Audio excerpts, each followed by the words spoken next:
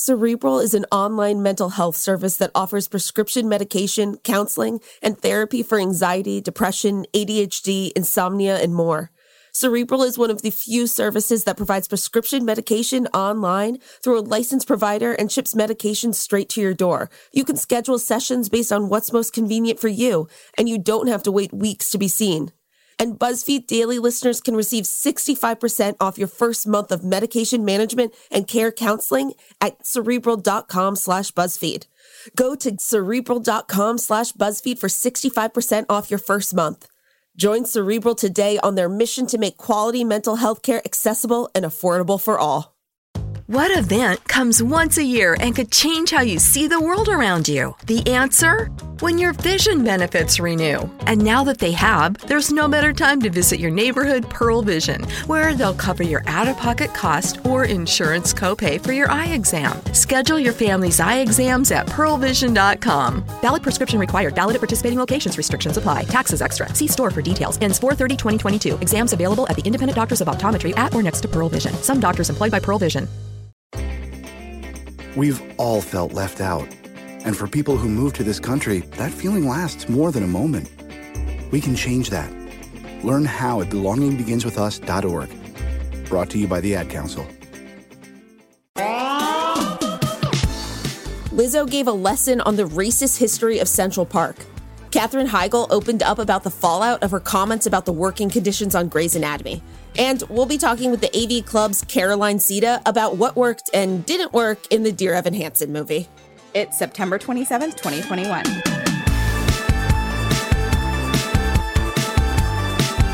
Hey friends, I'm Casey Rackham. And I'm Shyla Watson. Welcome to BuzzFeed Daily. So, Casey, over the weekend, there was this Netflix fan event. Was it called To Dumb? Is it that one? Okay, yes, okay. So, it was called To Dumb, and I literally Googled, what does TUDUM stand for? Because I had no idea that it was supposed to be like the Netflix sound, like da-dum, like when you start Netflix. So I felt very dumb. Shyla, Shyla, seriously, never feel dumb about that. They came up with that name. It was very confusing. But at this event, they had like a bunch of TV shows and movies share like the release dates and like teasers. So we got stuff from like Bridgerton and this like Kanye West documentary that's happening. But we also got to see, it was a trailer for Stranger Things season 4. And I'm very excited, but also very confused. The trailer shows like all of the kids in this spooky house, like after they did this clip from the 1960s. And I'm like, okay, so we got a different decade because we've been firmly in the 80s, but then we also what is this house? It's called Creole House. I don't know. I was on Twitter trying to read fan theories because this has nothing to do with how season 3 ended. I mean this in the kindest way, Shyla. I did not know this show was coming back. Casey! It's been on for a very long time, okay? It is literally on season 4, but sure. No, season 4. No, I am not wrong in this. There's a good amount of time in between each season. Okay, you're not wrong. You're not wrong. Thank you. That must have been really hard for you as a Taurus to say to a Capricorn. It's very painful. All right, so to kick things off, during a performance at Central Park in New York City this past weekend, Lizzo took a moment to educate fans about the park's racist origins. Give back. I have to shout out that the land we're standing on is Seneca Village. Before it was Central Park, it was Seneca Village. And if you don't know what it is, that was an affluent African-American community that lived here in the early 1900s. And they were evicted and bulldozed so they could build this park. As we talk about climate change and making the world a better place and solving homelessness, we also have to talk about the institutionalized racism that happens in this country all the time. Lizzo went on to pose the question, if we don't talk about our history constructively, how can we build a better future? Have I already said how much I love Lizzo? Because could you imagine if you hadn't said that before? Oh, yeah. Like, I love her so much. Like, she is consistently using her platform to talk about things, whether it's, institutionalized racism, mental health. And she literally did this on, like, a national national stage. You know, you're in New York City. But this is, I just love her. No, it is. And I mean, I did not know about this history. And as we know, growing up, taking history classes, they're extremely whitewashed. They do not tell the whole history. Of course, this was not taught to us because Lizzo is incredibly correct in how integrated racism is into this country's history. So yes, I am so happy that she said this on a bigger platform, because if she didn't, imagine how many people wouldn't know, including us. Like me. Yeah, exactly. Okay, so moving on to something I am sure you have lots of thoughts on, Casey. Katherine Heigl recently looked back at remarks she made to David Letterman 12 years ago about the, quote, cruel working conditions the cast and crew of Grey's Anatomy faced, specifically the nearly 20-hour workdays. She addressed the comments in an Instagram post showing her support for the International Alliance of Theatrical Stage Employees union strike, adding, quote, I very publicly and for many, many years after got my ass kicked for speaking up. Katherine also wrote, quote, we are making entertainment. We are not solving world hunger or curing cancer. We are telling stories. When production plows into hour 14 and beyond, they are asking our crews to drive themselves home bone tired. And that, quote, there is nothing glamorous or sexy about working past the point of exhaustion. Yeah, I mean, so I'm just going to put all the rumors we've heard about Katherine Heigl to the side, because we have heard of them from over a decade, that she's extremely difficult to work with. And now after this, you really do have to think about it. Was she actually difficult to work with? Were people saying it? I don't know, but that's not what we're talking about. We're talking about IATSE. I deeply care about this. IATSE is basically everyone, like the crew of a movie and a TV show makes up IATSE. That's the union they're in. And they are working hours that are quite literally ruining their lives. Like not being able to safely drive home at night because they're too tired, not being able to see their family members, their spouses, their children, and being asked to just work past the point of exhaustion. And basically, for people who don't know, they have planned to go on strike. We'll see if the strike actually happens, because needs to be a lot of conversations that happen to hopefully not make that happen, but where things will be made better for them. But it is so interesting that she talked about this, because there are people that say that are just oh, well, 14-hour days are short for a TV show and a movie. And I'm like, yeah, they are. And that's fucked up and wrong. Right. Exactly. I love the part that she said about this is entertainment. We're not doctors. We're not, solving world hunger. We're making a television show. And yet the stakes seem so incredibly high, and so many people are pushed to their limits. So I'm glad that she spoke out, and it does shed a light on how things were and are. It is, because we need studios or people with the money to give more money, so that, hey, let's tack on 2 extra weeks so that we can spread out some of these hours instead of packing them all people in. There's so many good things. So many good things that can should be done. We just be in charge, Casey? Oh, God. Okay, so moving on to something that I know we both have even more things to say about. Okay, so Shyla, the Dear Evan Hansen movie came out this past weekend, and the critical response has been underwhelming, to say the least. So the film is directed by Steven Chbosky and stars Julianne Moore, Amy Adams, and a 28-year-old Ben Platt playing a high school student. Joining us today to talk about all of this mess is film and TV writer Carolyn Sita, who reviewed the movie musical for the AV Club. Hi, Caroline. Thanks so much for joining us today. Oh, yeah. Thanks for having me. So, the Dear Evan Hansen movie came out this past weekend, which is an adaptation of the hit Broadway musical that came out in 2016. So without spoiling anything, can you give us a quick plot summary of the movie? What's the elevator pitch for Dear Evan Hansen? So Dear Evan Hansen centers on sort of a lonely, very socially anxious high school senior named Evan Hansen. And through this series of misunderstandings involving a letter that he writes to himself as part of a therapy assignment, Evan gets mistaken as the best friend of this outcast classmate named Connor Murphy, who dies by suicide near the start of the movie. And so Evan at first sort of only passively goes along with this lie to sort of bring comfort to Connor's parents, but he winds up sort of spinning more and more elaborate lies about this fake friendship as it starts to bring him popularity at school and a chance to get closer to his crush and sort of these stable parental figures who are there for him in a way that his hardworking single mom isn't always able to be. And correct me if I'm wrong, because I have not seen the musical, but I've heard so much about it, that his crush is Connor's sister. Correct. Yes. So there are many very complicated dynamics happening here. Another layer of that makes you go, so is Evan Hansen the protagonist? Yes. There's a lot of questionable behavior dressed up as sort of uplifting teen drama, I would say.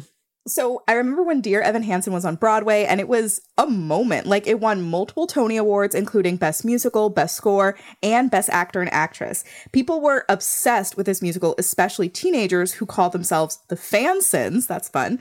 So what was it about the stage musical that resonated with younger audiences? I think it's absolutely the music. The songs are written by Benj Pasek and Justin Paul, who are also the duo who wrote the music for The Greatest Showman, which I think similarly became a big obsession for people.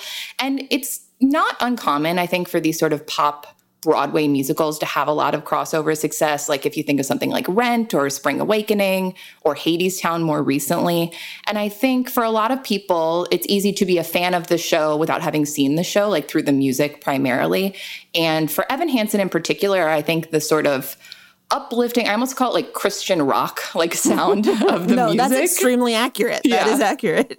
I feel like that sound, it's like, I mean, it's very catchy. Like I definitely was listening to this cast recording all the time, but it's also kind of generic in its emotions. And I think it's easy to get swept up with that without maybe realizing how to sort of strange the actual plot of the show is. And maybe this movie was a little bit of an awakening moment for people who hadn't quite dove as deep with what Dear Evan Hansen was actually about. So did you ever get a chance to see the show while it was still on Broadway? I actually didn't. I have a classic Midwestern theater fan experience of knowing the musical mostly through the cast recording and then, you know, the Tony performances, or they'll perform on the Today Show, sort of the glimpses of it. But yeah, mostly through the cast recording was my experience as well. I mean, I get it. I watched the Today Show performance like 5 times in a row. I mean, it's very good music. Mm-hmm. So catchy. It really is. Sadly, there has not been as much love for the movie version. In fact, a lot of people are straight up hating on it. And you wrote a great review for the AV Club in which you pointed out a lot of the problems. What were some of the biggest issues for you with the film? Yeah, well, thank you, first of all. And, I do think that this was unfortunately sort of a case where, like, everything that could go wrong did go wrong.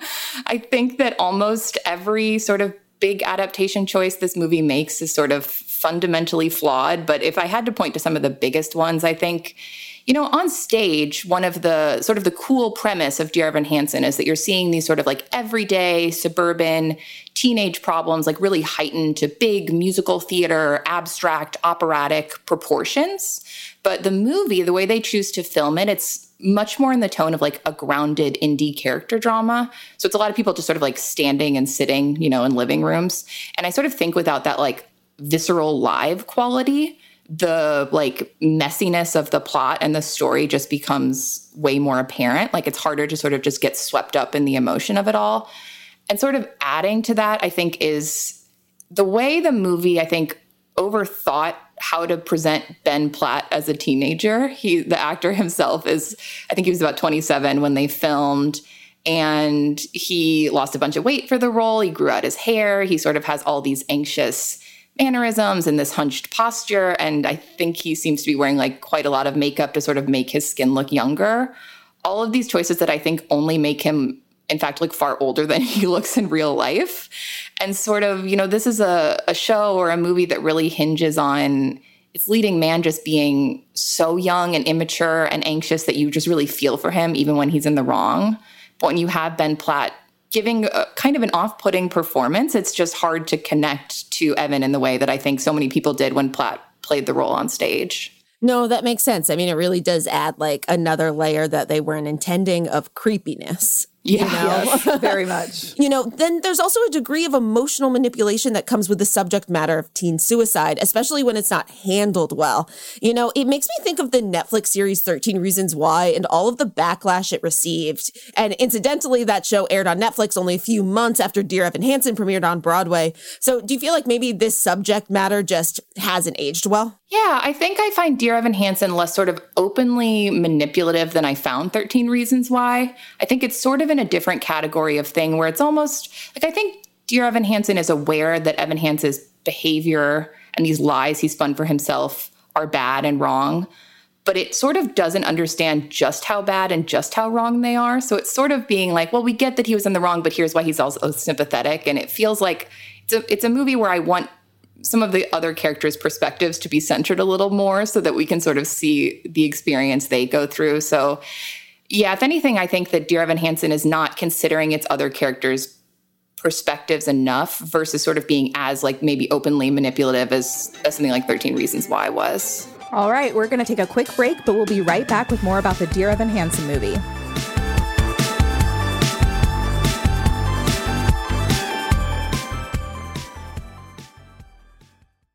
At SheFit, we're tired of hearing new year, new you, fat-burning secrets, and lose weight fast. The only thing you need to lose is self-doubt. The body you're in deserves respect, love, and support. Support you're not getting from your current sports bra. It's time to experience the only sports bra that actually does its job and outperforms the most popular brands on the market. It's time to feel real support from SheFit. Save $10 today at SheFit.com/2022. This season, get football on your terms with NFL Game Pass. Let's go! See every snap from every game with full game replays. What a throw, what a catch! Listen to all the action as it happens with live game audio. Watch the dog, Zeke! Leaping grab Devontae Adams! Plus, watch your team on your time with condensed game replays. Wow! Get football on your terms with NFL Game Pass. Go to NFL.com/Game Pass to start your free trial today. Look through your children's eyes to see the true magic of a forest. It's a storybook world for them. You look and see a tree. They see the wrinkled face of a wizard with arms outstretched to the sky. They see treasure in pebbles. They see a windy path that could lead to adventure. And they see you, their fearless guide through this fascinating world. Find a forest near you and start exploring at discovertheforest.org. Brought to you by the United States Forest Service and the Ad Council. Welcome back. We're talking with the AV Club's Caroline Sita about the Dear Evan Hansen movie. Now, another big issue people are having with this movie is something that's very common in Hollywood: nepotism.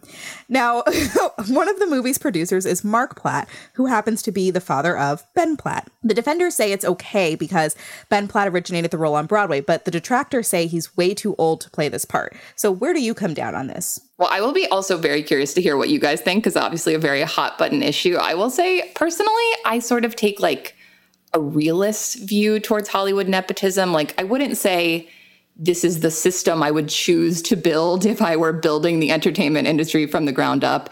But I'm also not sure that personally I would point to Ben Platt as like the most egregious example of somebody who's sort of coasting along solely, at least, on their parents' like influence.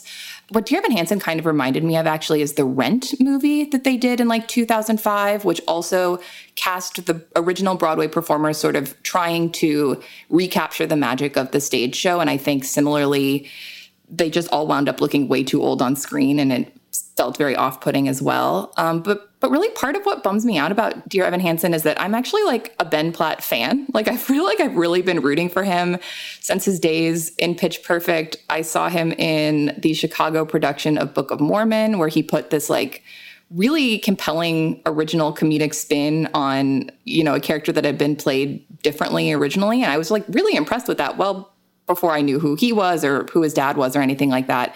And I'm still committed to watching The Politician, as messy as that show is, just because I think he's so good on it. So I think it's kind of a bummer that Evan Hansen ended up being so much of a misfire, because I do find myself sort of rooting for Platt a bit.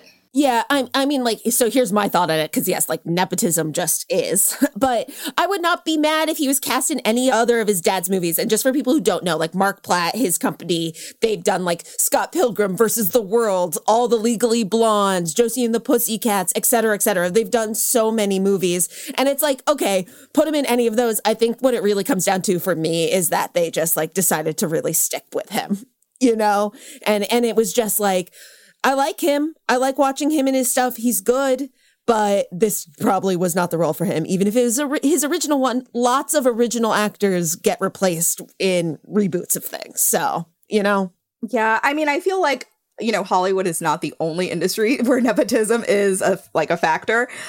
For me, it all boils down to can he actually act? Like, you know, I would hate if someone put their kid in a movie and they had no talent. But Ben Platt, that is not the case. I think that he is talented. So I personally don't have a problem with that particular angle. It's more just like, was he a good fit for this because of his age? But yeah, I don't know. That's my take.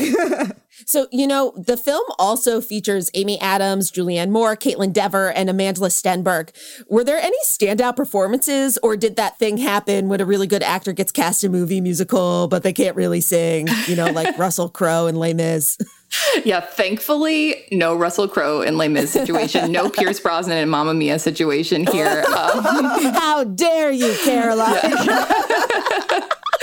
No, I actually thought, you know, the cast, again, it wasn't really the problem here. I thought that Amy Adams and Julianne Moore in particular had some really moving moments as sort of the mother figures in this story. I think the one moment that I did genuinely get choked up in Dear Evan Hansen is in Julianne Moore's big sort of number where she's reaching out to her son and saying, you know, even though you consider yourself to be so broken, here's all the reasons I still love you. So I think when the movie works, it's mostly thanks to its sort of female ensemble.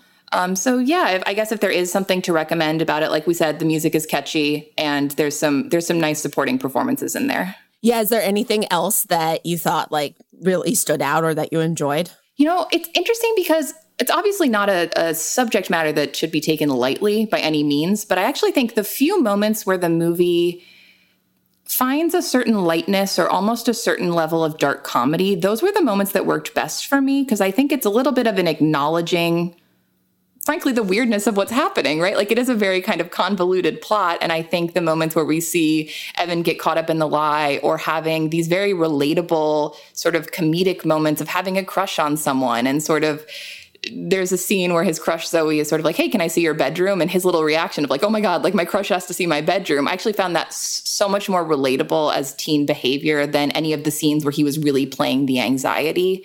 So I do wish that this adaptation had a few of those lighter moments to balance out the darkness. And when they came, I was very grateful for them. So finally, I have 2 questions. My first is, looking at movie musicals in the future, like I'm thinking about something like Hamilton, and I'm like, do we just film the actual theater production and then make that the movie instead of making these weird, sometimes they don't work adaptations? And then my second question is, that being said, are there any other musical movie adaptations coming out that you are actually excited to see? Yeah, I mean, I'm always a fan of, in the theater world, they're called pro shots, when it's sort of like the way Hamilton is filmed, where it's on stage with multiple angles, but you're getting the stage production. There was a really great one that just came out on Apple TV it's a filmed stage production of this musical called Come From Away. It's sort of tied into 9/11. It was a real life story that was turned into a musical, and just really beautiful. So I would highly recommend that one. I'm always in favor of more pro shots being out there. But in terms of sort of the big movie musicals, the big thing that's coming out in December is Steven Spielberg's adaptation of West Side Story, which I think will certainly be like a big, buzzy, probably Oscar contender. But the one that I'm personally most excited about is actually this musical that's coming to Netflix in November called Tick, Tick, Boom. And it stars Andrew Garfield, and it's directed by Lin-Manuel Miranda, who wrote and starred in Hamilton. And it's based on this sort of earlier semi-autobiographical musical that was written by the guy who wrote Rent, Jonathan Larson. And the trailer for this, I thought, looked really cool and looked really heightened in a way that I think, you know, one of my critiques of Dear Evan Hansen was that it was almost too grounded for a musical.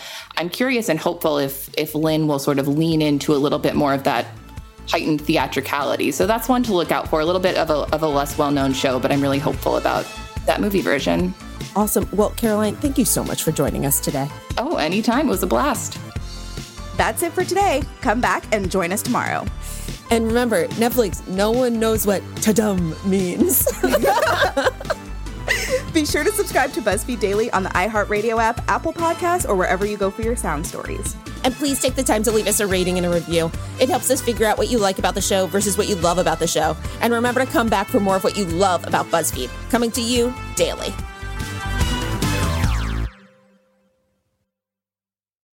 You've always had the feeling that there's something strange about reality. According to the Stuff to Blow Your Mind podcast, there is. On the show, hosts Robert Lamb and Joe McCormick examine neurological quandaries, cosmic mysteries, evolutionary marvels, and much more. Prosthetics are true testaments to not only human craftsmanship and ingenuity, but also to the plasticity of the human brain. Listen to Stuff to Blow Your Mind on the iHeartRadio app or wherever you get your podcasts. Brought to you by DuckDuckGo. Protect your privacy online for free with DuckDuckGo. What grows in the forest? Our imagination and our family bonds. The forest is closer than you think. Find a forest near you at discovertheforest.org. Brought to you by the United States Forest Service and the Ad Council. Hello and welcome to our show. I'm Zoe Deschanel, and I'm so excited to be joined by my friends and castmates Hannah Simone and Lamorne Morris to recap our hit television series, New Girl. Join us every Monday on the Welcome to Our Show podcast, where we'll share behind-the-scenes stories of your favorite New Girl episodes. Each week, we answer all your burning questions like, is there really a bear in every episode of New Girl? Plus, you'll hear hilarious stories like this. That was one of your things you brought back from Latvia. Yeah, I brought back because a hoop. all professional basketball players. Yeah, it's like a little 7-foot hoop. Yeah. Listen to the Welcome to Our Show podcast on the iHeartRadio app, Apple Podcasts, or wherever you get your podcasts.